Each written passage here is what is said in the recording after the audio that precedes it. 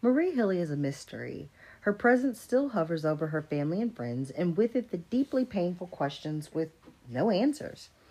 What made her do such ghastly things, and what motivated her complicated stories and alibis? Was there anybody that she truly loved? And finally, who was the real Marie? Those who should have known her best knew her the least. And in the established tradition of quote unquote black widows, Marie murdered her husband, and then it didn't stop there. Her murderous escapades undermined what should have been the most sacred of family relationships, and when it appears that she would finally be brought to justice for her crimes, she disappeared and began life anew with an assumed identity. One persona after another, discarded when it no longer suited her needs. The story of Marie Hilley is a study of deceit, pathological obsession, and serial murder. You are now listening to Murder v. Rote. I am your host, V.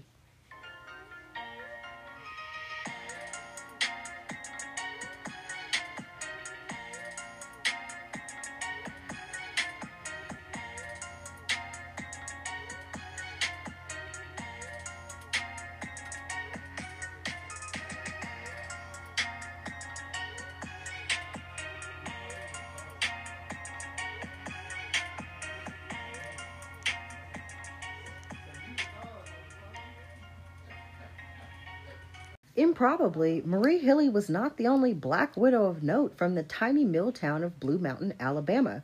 In the 1950s, Americans were shocked at the criminal exploits of one Nanny Hazel Doss, a sweet-looking woman whose jovial manner during her lurid confessions earned her the nickname the Giggling Granny. I covered Nanny Doss a couple of episodes ago, so if you were interested in hearing her story in full, you can go check that out. Nanny was raised in Blue Mountain, same as Marie Hilley, and she later moved to Oklahoma and killed 11 people, including 5 husbands, 2 of her children, and her mother. Marie Hilley's tally of victims wasn't nearly as prodigious as Nanny Doss's, but her dark shadow loomed larger over Blue Mountain than Doss's really ever had. Marie Hilley's Alabama was not one of plantations and mint juleps.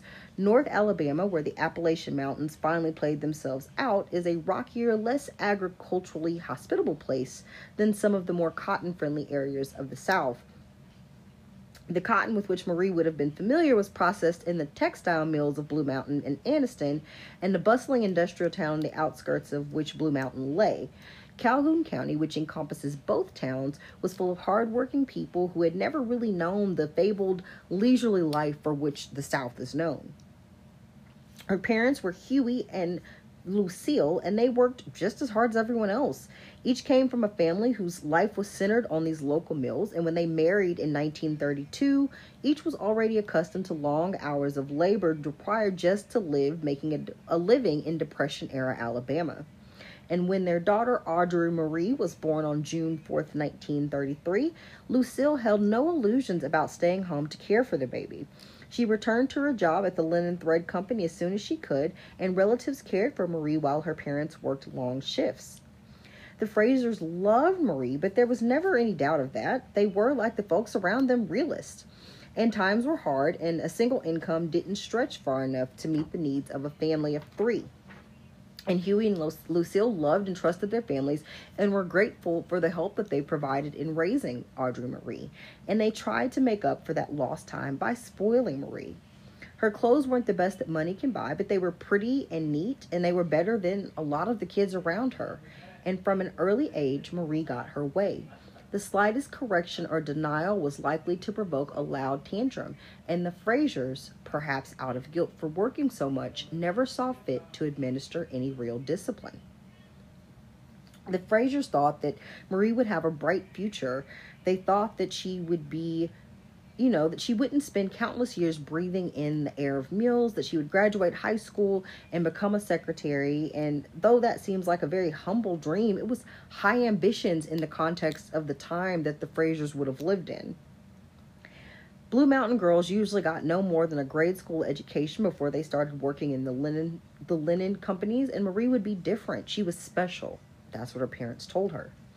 So in 1945, the Frasers moved from Blue Mountain to Anniston, and Marie began 7th grade at the junior high. And Anniston, though it is geographically close to Blue Mountain, was socially worlds away. Anniston had its own upper class, who was comprised chiefly of the owners of the mills and factories where Marie's relatives had always worked. And Marie found herself among children of privilege, and she cultivated friendships with them. She joined student council and was serious about her studies. She was pretty and well-dressed, and by the end of her 7th grade year, she was named prettiest girl by the Anniston High School yearbook staff. Her success continued, and she joined Future Teachers of America and the Commercial Club, an organization for girls who planned secretarial careers. Never heard of this, but again, I did not live in 1955. I will have to ask someone a bit older than me about it. So her seriousness established her among her peers as a girl with really depth to her and dependability. She had looks in her style, and she enjoyed the attention, of course, from other guys, but she had already found who she was going to marry. Marie was betrothed and in love with Frank Hilley. Frank Hilley was from an Anniston family who worked in areas others' big industries, pipe making. So Clarence and Carrie Hilley had a warm family, and Frank and his 2 sisters may have lacked material things, but they were well loved, and their parents spent time with them. And though Frank had a bit of a temper, he was loyal and reliable. And when he met Marie when she was 12 and in junior high school, by the time he graduated, he was smitten with her. I will say that there was a bit of an age difference, obviously. It was a different time, I guess, is what we'll say. I'm not going to call Frank a predator, but also craziness. So Marie, against her parents' wishes, because her parents also probably thought he was a bit old for her, returned his affections. And though he wasn't from one of Anniston's richy, moneyed families, Frank treated Marie like loyalty, and he was jealous of other boys' attention to her. So he tried his best to keep her happy. And like most young couples, they had dramatic arguments, but they always made up. So when Frank went into the Navy after high school, he pined for Marie and counted the days until they could be together again. He had been assigned to Guam, and the distance and time away were unbearable. Afraid of losing Marie, he married her while he was on leave in May of 1951. Marie stayed behind in Anniston to finish high school, while Frank went to Long Beach, California to finish out his stint in the Navy. Marie joined him there after her graduation and later accompanied him when he was reassigned to Boston in 1952.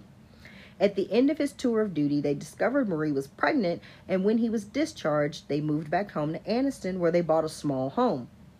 Frank got a job in the shipping department of a foundry, and Marie was, of course, the secretary, and their first child, Michael Hilley, was born on November 11th of 1952. Outwardly, the Hilleys seemed happy and settled, but the first stirrings of trouble had already begun. Marie liked to spend money. When Frank had sent home his paychecks from California, Marie had spent them at astonishing speed, and when the time came for him to join him out west, she had no money for which to make the trip. Her in-laws had to pay her way. And these habits didn't abate, and though Frank liked to keep Marie happy, he found it hard to keep pace with her constant purchases of nicer clothes and furnishing. There were arguments, but Frank didn't like to fight and found it easier to just kind of go along with Marie's whims as everyone else had done before him. Besides, he thought he loved his wife. Certainly she should have the best of everything. And so by the time Carol was born in 1960, Frank had been appointed foreman of the shipping department, and Marie had a reputation as being an excellent executive secretary. And though the family's income had increased, it still barely kept pace with Marie's spending. And Marie was developing a disturbing work pattern. Though her employers found her professional and effective, her coworkers thought otherwise. Marie was judged and put on airs and played power games, but was always careful to remain respectful and subservient to the boss. And in each job, she eventually became unpopular with those around her and left, telling her friends and family that she had been ganged up on by her fellow employees. Her references were always excellent, though, and she never had trouble getting another job. Marie worked for some of the most powerful men in Anniston, all of whom spoke glowingly about her. Later, Frank Hilley would find out one of the reasons why. As the years passed, Anniston citizens grew to know the Hilleys, and Frank was a member of the Elks Club and Veterans of Foreign Affairs, and though he liked to tie one on now and again, he was well liked around the town. Marie was active at church, and she volunteered at her kids' schools, and some found her peculiar, and some noted that she reacted badly when she didn't get her way, but mostly people dismissed her quirks, attributing them to a, quote, high-strung nature. Carol and Mike Hilley wanted for nothing, perhaps, except their mother's attention. Like her own parents, Marie showered her children with material possessions, but remained emotionally remote. She administered little discipline, and leaving that task to Frank's mother, Carrie, who cared for the children while Marie and Frank worked. Marie favored Mike and allowed him to grow into what people would consider a little hellion, brushing off his behavior with the casual boys will be boys attitude. As for Carol, she seemed always to be missing the mark. Carol was a tomboy, nothing like the demure, proper daughter that Marie had envisioned. They clashed continually, and Frank Hilley, noticing that the effect that Marie's treatment was having on his daughter Carol, took a special interest in her and would take her for ice cream and to football games, and their close relationship really seemed to piss Marie off. From time to time, Frank was worried about his wife. Sometimes she would awake all night and he would hold her while she shook in nameless fear. She was restless and he was unable to soothe her. She soon began taunting him with love letters that she said she received from local men. And then there was her spending. Marie's refined taste kept the bills coming to the Hilley home year after year. Sometimes Frank would reprimand her, but it really did no good. Marie wanted the best and she wanted it right now. She rented a post office box, in fact, and began having the bills routed there so Frank wouldn't know what she was spending. And she began taking out loans. In Anniston, a town less of 30,000 people, Frank Hilley was respected, and businesses extended credit to his wife out of courtesy. Frank had always paid every bill on time, so when his wife's accounts came past due, creditors took notice, because this wasn't like Frank Hilley. And in the fall of 1974, Frank couldn't ignore the troubles in his home any longer. Word of his wife's credit arrangements had leaked back to him through the grapevine. Worse still, he came home sick from work on a day to find Marie in bed with her employer, Walter Clinton. Frank told his son, who was married by now and attending Atlanta Christian College, of these latest developments. He didn't mention, though, his increasingly failing health. Frank was sick a lot during this year, and at first he attributed his weariness and periodic bouts of nausea and vomiting to something he had eaten or to some exposure to chemicals at the foundry. So he was popping Alka-Seltzers and just kind of going along with it the best he could. But when the illness persisted and he wasn't seeing any relief, by May of 1975, he decided to consult a doctor. Dr. Jones, a family physician, first prescribed fluids and then kaopectate, Maalox, and then an antispasmodic medication, and nothing seemed to help. When Frank's sister Frida visited him on May 22nd, he told her that he was sicker than he had ever been and he feared he would die. He also told her that Marie had, on Dr. Jones' orders, given him an injection, and at the time, Frida thought nothing of it. At 3:30 the following morning, Marie found Frank watering the yard in his underwear. She took him to the hospital where tests showed that his liver had failed. Dr. Jones changed his diagnosis to one of infectious hepatitis and described new medications. Frank's condition worsened. He was jaundiced, hallucinating, and very agitated. It was all Mike Hilley could do to keep his father from jumping out of the window. At around 4 a.m. on May 25th, Mike left the hospital to pick up his grandmothers and bring them to see Frank Hilley. When he returned about an hour later, he found his mother asleep and his father dead. The official cause of death was infectious hepatitis, and Mike Hilley was buried on May 27, 1975. Mike Hilley preached the sermon at his father's funeral.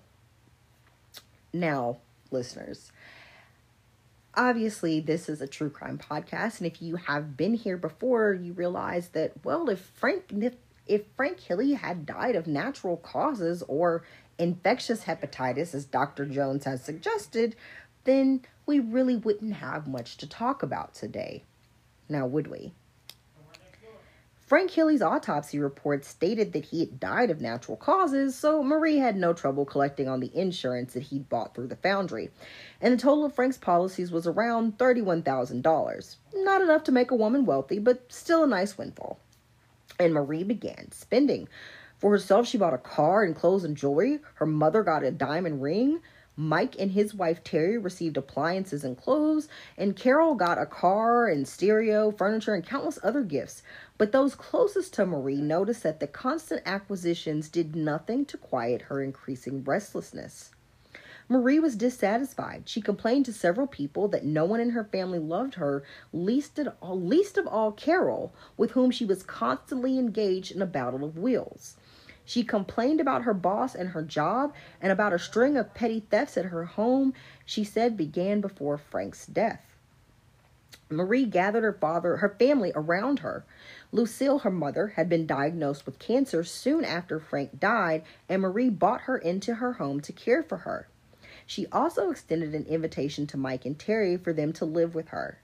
Mike had a job as an assistant pastor at Indian Oaks Church and appreciated his mother's offer, relishing the idea of having his family close to him while he began his career in the ministry. He and Terry accepted, but soon regretted this decision. Marie and Carol fought constantly, and his mother's demands for his time and attention wore Mike down. And on top of that, his wife Terry was often ill with stomach trouble. During the time that she and Mike lived with Marie, Terry was in the hospital 4 different times and had a miscarriage. Her health problems only added to the tension in the Hilley home. So he and Terry found an apartment. But the night before they were set to move out, Marie's house caught fire. So Lucille and Carol moved into the new apartment until repairs could be completed. And when the time came for them to move back home, the apartment next door to Mike and Terry's caught fire, forcing the couple to move back in with Marie until they could find new housing. When they finally succeeded in moving away from Marie, a strange new series of events began. Lucille Frazier died in January of 1977, and in the following months, the Anniston Police Department became increasingly familiar with Marie Hilley. The petty thefts had continued, she told the police. She reported gas leaks. She claimed to have found a small fire in her closet late one night, and her neighbor, Doris Troy, to whose house Marie had a key, found a similar fire in her own closet, but had no idea who could have set it. I have an idea, but hindsight is 20/20. Both Marie and Doris Ford reported harassing phone calls, and the police responded to dozens of complaints from both Marie Hilley and Doris. Every officer was familiar with Marie, and at least one took that familiarity a few steps further. Officer Billy Atherton fell for the beleaguered but charming widow, and the two began a sexual relationship. Increasingly restive, Marie, with Carol in tow, moved in with Mike and Terry in their new home in Pompano Beach, Florida. It was 1978, and Carol had just graduated from high school. Marie got an office job and returned home late most nights, but her nervous presence and well-established spending habits made life difficult in the Hilley home.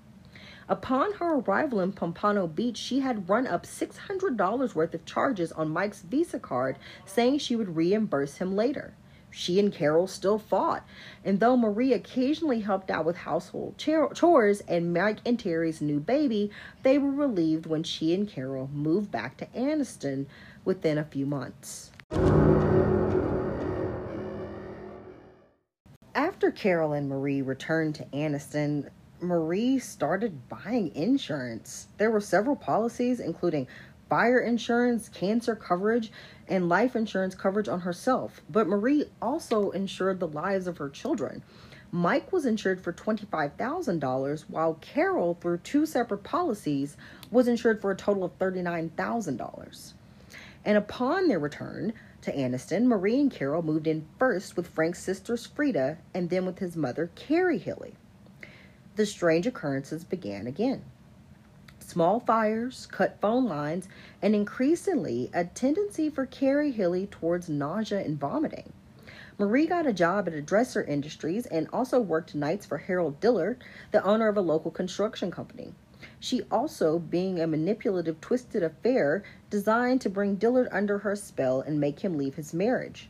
Almost simultaneously, she began another affair with Calvin Robertson, an old friend from school. who had since relocated to San Francisco. She told Calvin Robertson that she had cancer and couldn't afford the treatment she needed. So he sent her money, and she soon returned news that she had been cured. When he came to visit her in Anniston, he was like a schoolboy. And by the time he left, he was convinced that he would die for Marie Hilley. He wasn't ready to leave his wife quite yet, though. Carol Hilley became ill in April of 1979. Now 19 and a freshman at a nearby college, she returned to her high school for its annual junior-senior prom. The night's festivities included the usual young adult diversions, food, drink, a little weed. And as the party wore on, Carol became nauseated.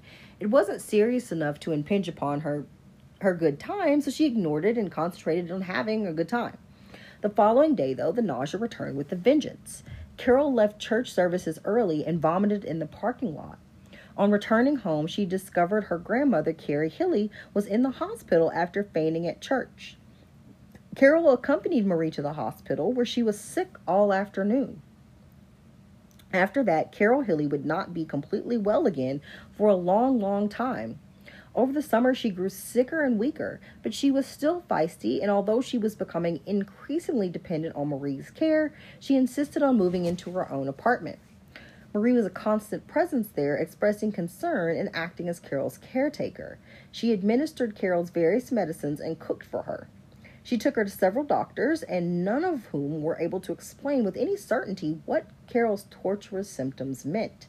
The nausea and the vomiting, now constant, were accompanied by tingling sensations in her hands and feet and even worsening muscle weakness.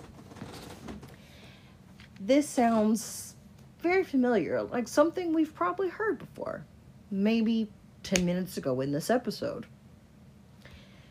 In August, Carol was admitted to Regional Medical Center in Anniston for the 4th time since April. Dr. Warren Sorrell was baffled and concerned, and he suggested to Marie that she should take Carol to Birmingham to see Dr. John Elmore, a psychiatrist. And upon Carol's release from RMC, Marie did just that, telling the doctor that Carol was despondent and had said several times that she wanted to die. I will note here that Carol was despondent and said she wanted to die because she was so sick she could barely hold her head up.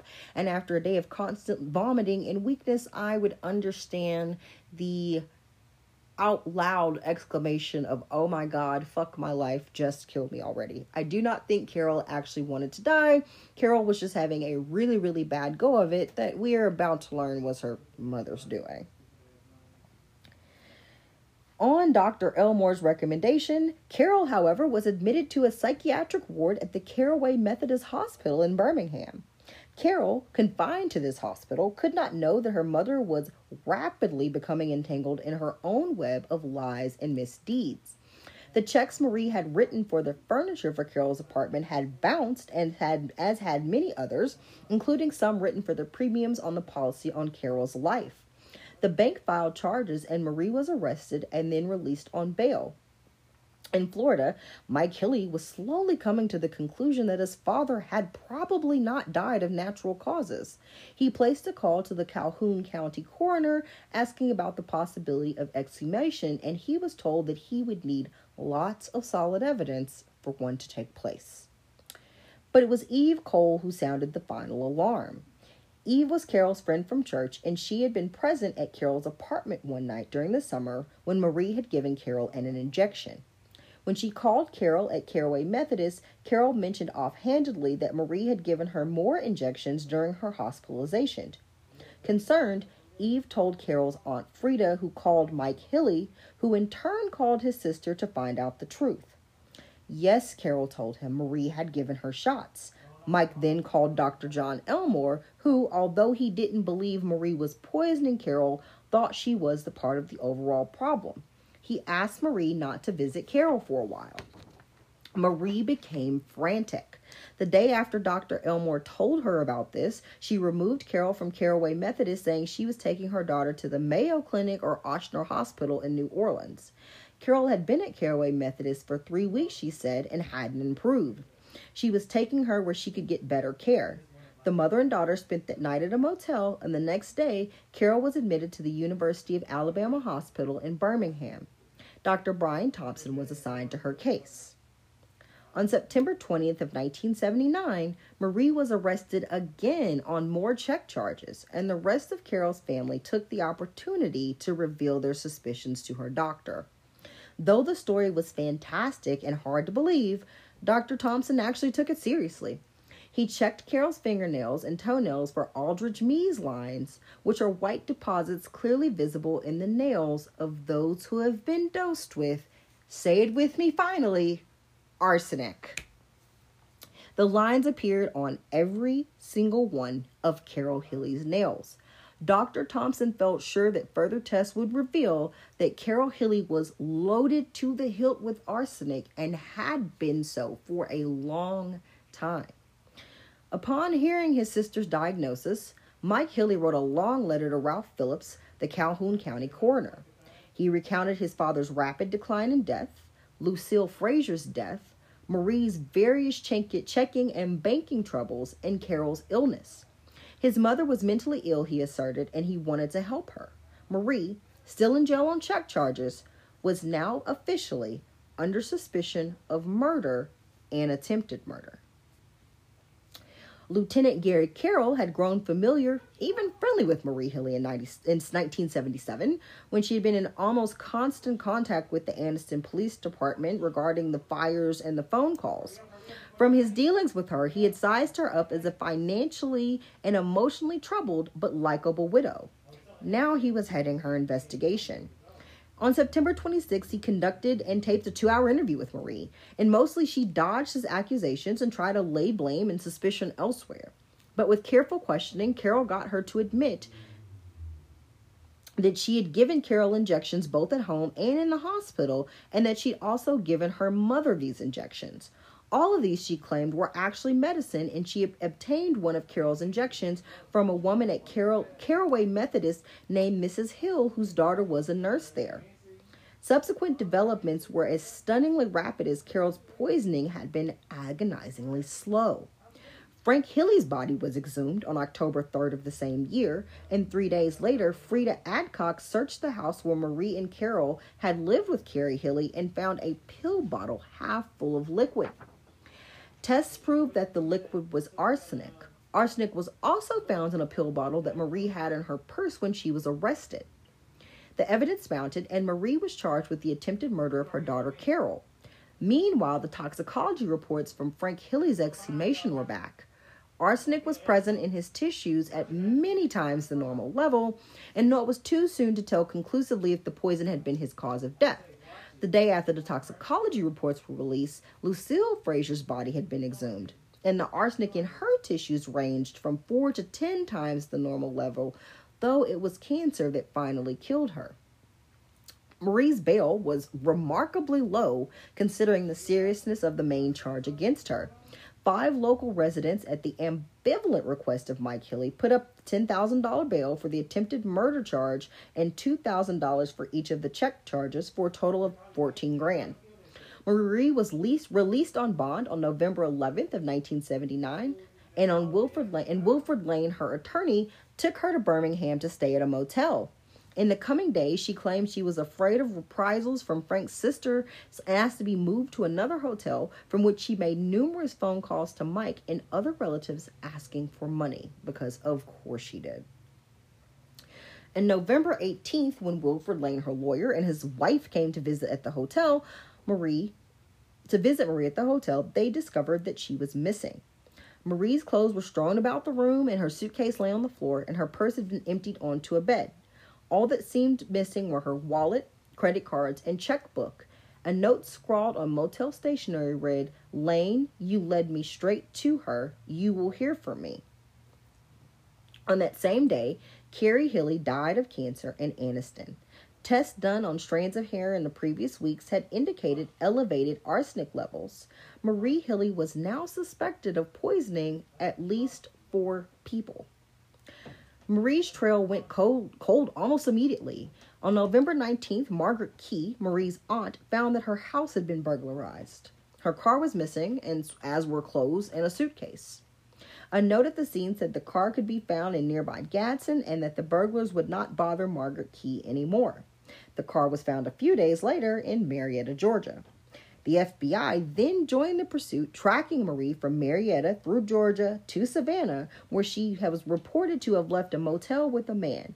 And after that, there was nothing. Most fugitives are eventually apprehended because of their old habits. Something or someone in their past draws them to a someplace familiar where police, having studied the fugitive's past history, are waiting. The issue with this is Marie had no sentimental ties to bind her because, well, she had poisoned everybody that she loved or professed to care about. She simply disappeared. And back in Anniston, the final toxicology reports for Frank Kelly's exhumation had come in, and Marie was indicted on July 11th of 1980 for the murder of her husband. It is frustratingly unclear whether Marie Hilley knew John Holman before she claimed to have met him in 1980. In fact, she taunted both of her lovers, Harold Dillard and Calvin Robertson, with tales of John Romans, who she claimed she would marry, though she didn't love him. Carol remembered that her mother had mentioned a John Ronan who taught at Emory University in Georgia, but according to both Marie and John, they met in Fort Lauderdale in Florida in February of 1980. Marie was now going by an alias. She called herself Lindsay Robbie Hannon, and she hinted to John, the 33-year-old owner of a boat building business, that her past was tragic. She was 35 and from Texas, she told him, and she had lost both her children in a car accident. John Holman's own life was no picnic. His alcoholic mother had died when he was young, and he was an awkward, shy man. He was recently divorced, and Marie's solicitous attention soothed him. By March, they had moved in together, and using a fictitious resume, Marie got a job as a secretary, of course, at an accounting firm in West Palm Beach. They didn't stay long, though, and in October, she and John left Florida for New Hampshire, where John's brother Peter lived. Marie and John rented a tiny house in Marlow, New Hampshire. John found work at Findings, Inc., which made small parts for jewelry. Marie got a customer service job at Central Screw Corporation in nearby Keene, New Hampshire, where her efficiency and southern charm enabled her to excel. Her co-workers found her fascinating. As Robbie, she told them of her children's tragic death, a life in a wealthy Texas family, and an inheritance that she would eventually claim. And she seemed rather frail to them. She complained of severe headaches and said she had been to many doctors to try to find relief, but to no avail. Though some of her coworkers found her abrasive and pushy, most considered her to be a sympathetic figure. The men especially found the woman they knew as Robbie Holman to be earthy and fun to be with. As her tenure at Central Screw lengthened, Marie's stories grew more involved. She was dying, she told everyone around her, of a rare blood disease that caused her body to make too many red blood cells. And though she and John were now married, she left her husband alone from time to time, telling coworkers that she was seeking treatment out of town from various specialists. She began to speak in detail of a sister, her twin, whom she called Terry Martin. Occasionally, she would shut herself into an office at work, saying she was phoning Terry, who was having marriage problems and needed her. It was Terry, she said, who would take care of her during an upcoming trip to Texas.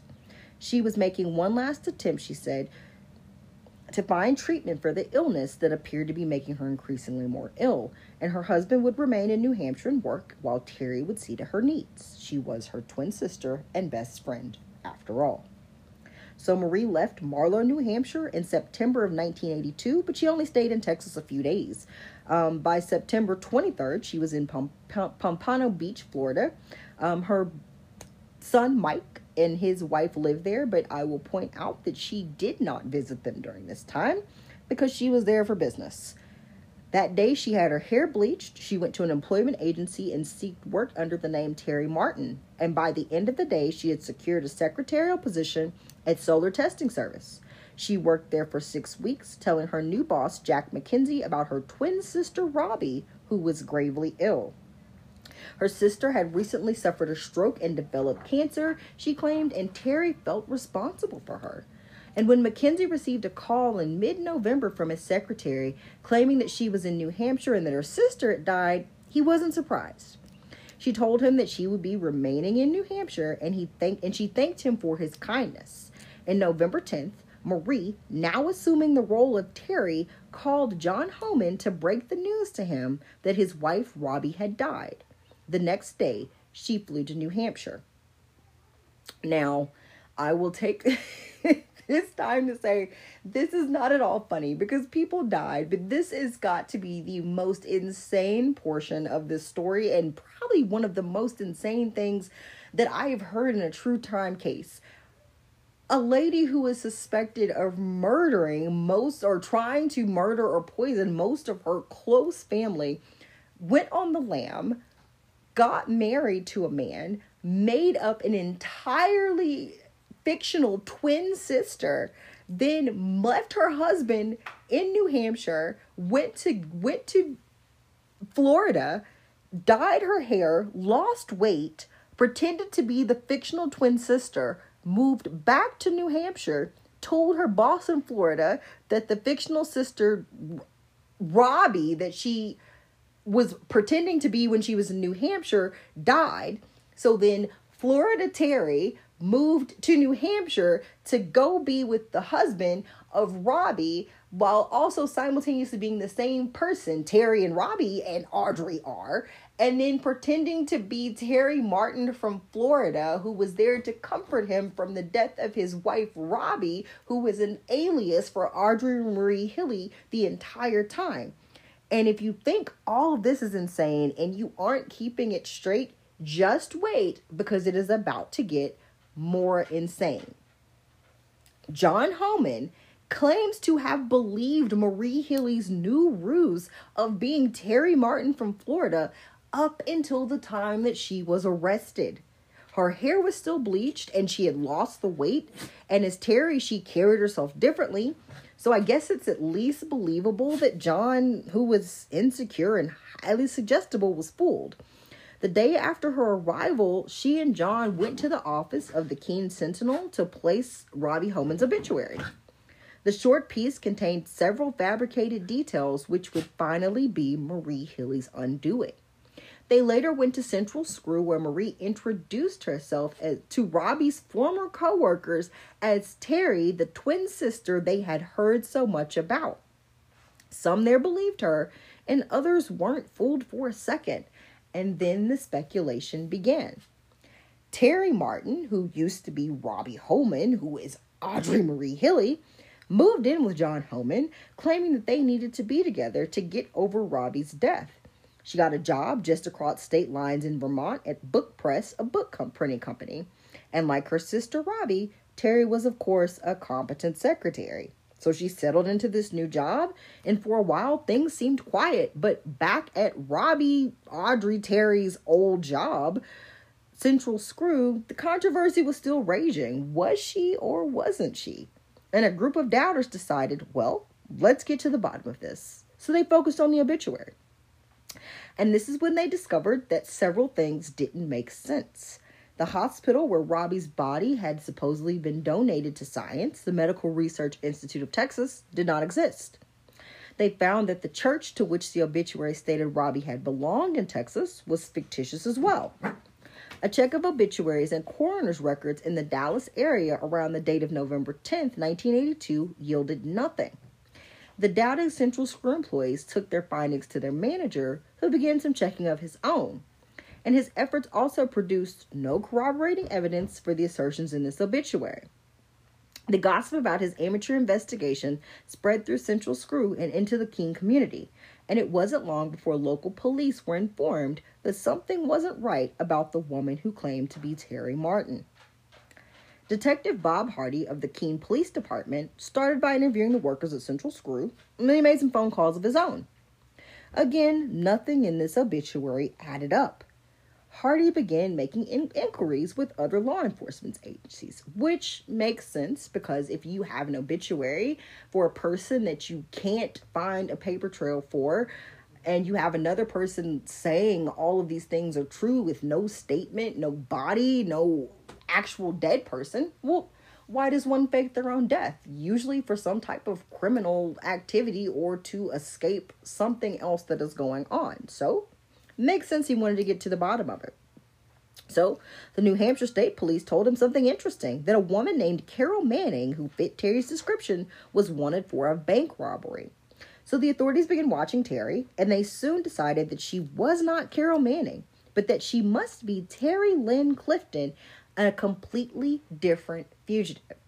Now, I did not look up what it was that Terry Lynn Clifton was wanted for, but I think it is extremely important to point out that now we have the police in this area saying that they have two fugitive women on the run who also look like this woman who they cannot figure out who she is. So it is just strange to me that you have all of these women who look alike, who are apparently just going around committing crimes.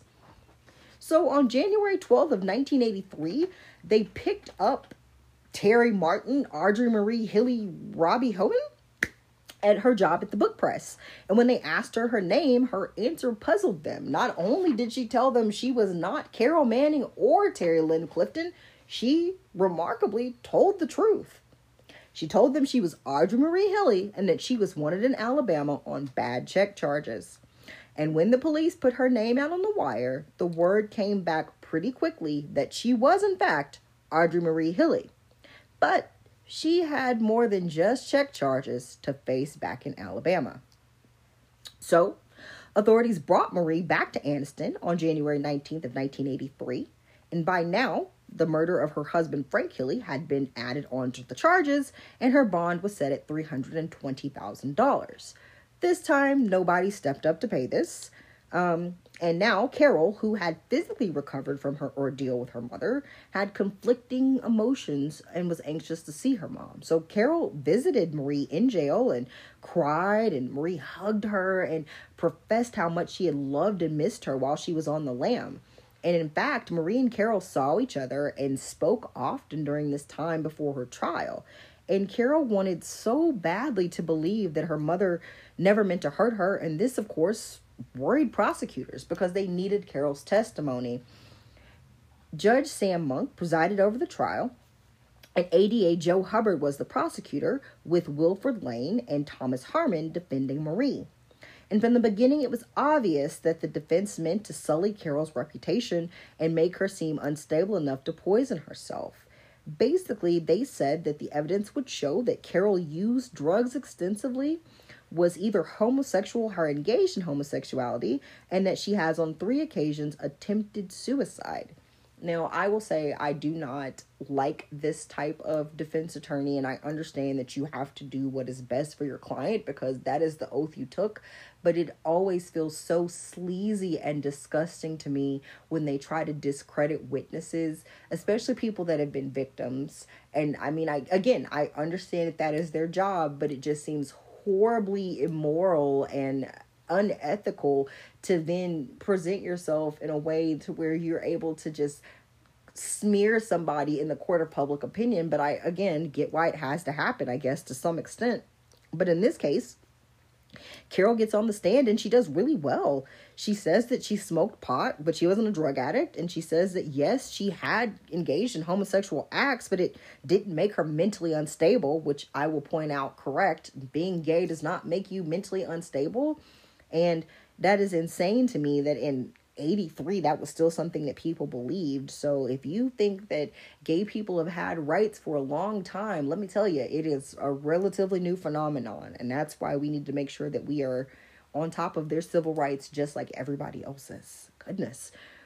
So they point out the fact that they say she tried to kill herself, but the attempt before her mother was almost laughable. She had taken 5 Tylenol.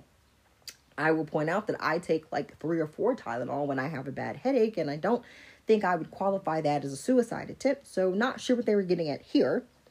They said the other attempts that she had tried was when she was dealing with the physical and emotional torment caused by the poisoning. So prosecutors needn't really have worried. Carol's testimony that her mother had given her mysterious injections during her illness rang true. Frida Attic, who is Carol's dead husband's sister, so her sister-in-law, served to establish that the arsenic had been found among Marie's possessions. In addition to the pill bottle she had found at Carrie Hilley's home, Frida later found a bag containing jars of baby food, a spoon, and a bottle of rat poison that contained arsenic. Her defense attorneys objected and said that these items, as well as the bottle that the Lieutenant Carroll had found in Marie's purse after her arrest, had been seized illegally and should not have been allowed into evidence. Judge Monk overruled them. I will say I think it's interesting that these things that did not really go through the chain of evidence were allowed, but I guess I would need a lawyer to talk to me more about that. I'll have to ask one. I think that maybe it is because the police officer who arrested her found the items in her purse, and so those can be used as evidence because her purse was taken into evidence when she was arrested. So I don't know if that gave them probable cause to then take the other items, but it seems that other people besides the police found the items and then told the police about them. So I'm not really 100% about how that works, but in this case, the judge was like, nope, I'm letting it all in. So Frida also testified that her brother Frank had told him that Marie was giving him injections, and then Carol's friend Eve Cole corroborated Carol's claim that her mother had given her the injections.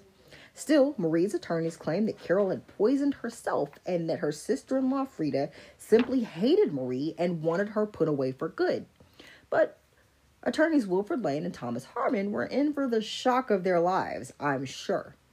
Marie had told the attorneys that the Sergeant Carroll had interviewed her in 1979 when she was arrested, but what she hadn't told them is that the interview had been taped.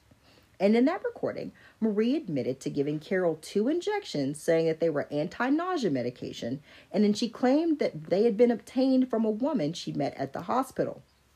She also admitted that she might be mentally ill and that she might need help. Marie could not claim that she did not say these things because they were all there on the tape. And from the prosecution's key points, even Mike's testimony, which seemed to contradict some of them, was no help. On cross-examination, ADA Joe Hubbard got Mike to admit that Marie's rampant financial difficulties and to his own sudden violent illnesses, which appeared to be connected with Marie. His letter to the Calhoun County coroner, which he had assumed would remain confidential, was brought into evidence. Quote, "It is my belief," he had written, "that she probably injected my dad with arsenic as she had apparently done to my sister." End quote. Like his mother, Mike Hilley could not deny his own prior statements. And it took the jury just 3 hours to come to this verdict. Marie Hilley was guilty of the murder of Frank Hilley and the attempted murder of Carol Hilley. The following day, she received a life sentence for the murders and 20 years for the poisoning. And at the sentencing hearing, she again professed her innocence. And on June 9th of 1983, Marie entered Tutwiler State Women's Prison in Wetumpka, Alabama. Wow, sorry, Alabama. She was assigned a job as a data processor and was classified as a medium security prisoner. Despite the reports that she talked constantly of escape and reportedly made plans for a breakout, she was reclassified in 1985 as a minimum security prisoner, so less than 2 years later, which made her eligible for passes and leaves from the prison. In late 1986, her first 8-hour pass was approved. That pass and 3 others came and went with no trouble. Marie returned promptly each time, and by February of 1987, just 4 years removed from her initial sentencing, she had qualified for a 3-day furlough, and on February 19th, she left the prison for the last time. John Homan had relocated to Anniston, and he and Marie spent the weekend in a hotel room there. And on Sunday morning, she told John that she wanted to visit her parents' graves, and she would meet him at 10 a.m. at a local restaurant. Marie didn't show. Upon returning to the hotel room, John found a note. It said, "I hope you will be able to forgive me. I'm getting ready to leave. It will be best for everybody. We'll be together again. Please give me an hour to get out of town." Marie wrote that a man named Walter was taking her out of town and that she would fly to Canada and contact John later. John immediately called the sheriff. Given Marie's history, authorities assumed that she had a well-crafted plan of escape and left the state quickly. No one expected what happened next. It was rainy and cold on February 26th when police were called to a house near Blue Mountain.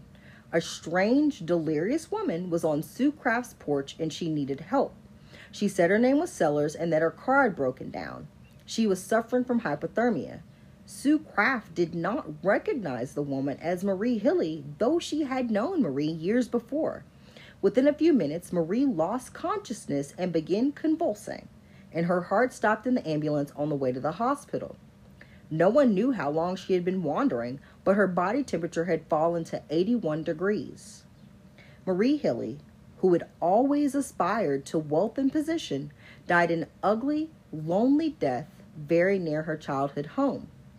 And on February 28th of 1987, Marie Hilley's children buried her beside Frank Hilley, the husband she'd murdered.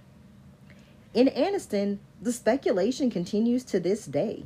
Was there indeed someone who had agreed to help Marie escape, only to back out at the last minute? If so, who was it? And why did he suddenly back out of the plan? And where was Marie for the 4 days that she was missing? Mostly, though, they wonder what drove Marie Hilley to do the things that she did. And really, the question of who was Marie Hilley, I don't think anyone knows the answer for sure. Guys, that is the story of Marie Hilley. A very strange story with a bit of comedic relief in the middle, I would say. So thank you for listening. If you have any comments or questions or concerns, please reach out to me. The show's email is at murdervpod@gmail.com. You can also follow the show's Twitter and Instagram. Those are at murdervpod for both. You can also follow my personal socials. They are at VJ_Burton on Twitter and Instagram as well. We would love to hear from you.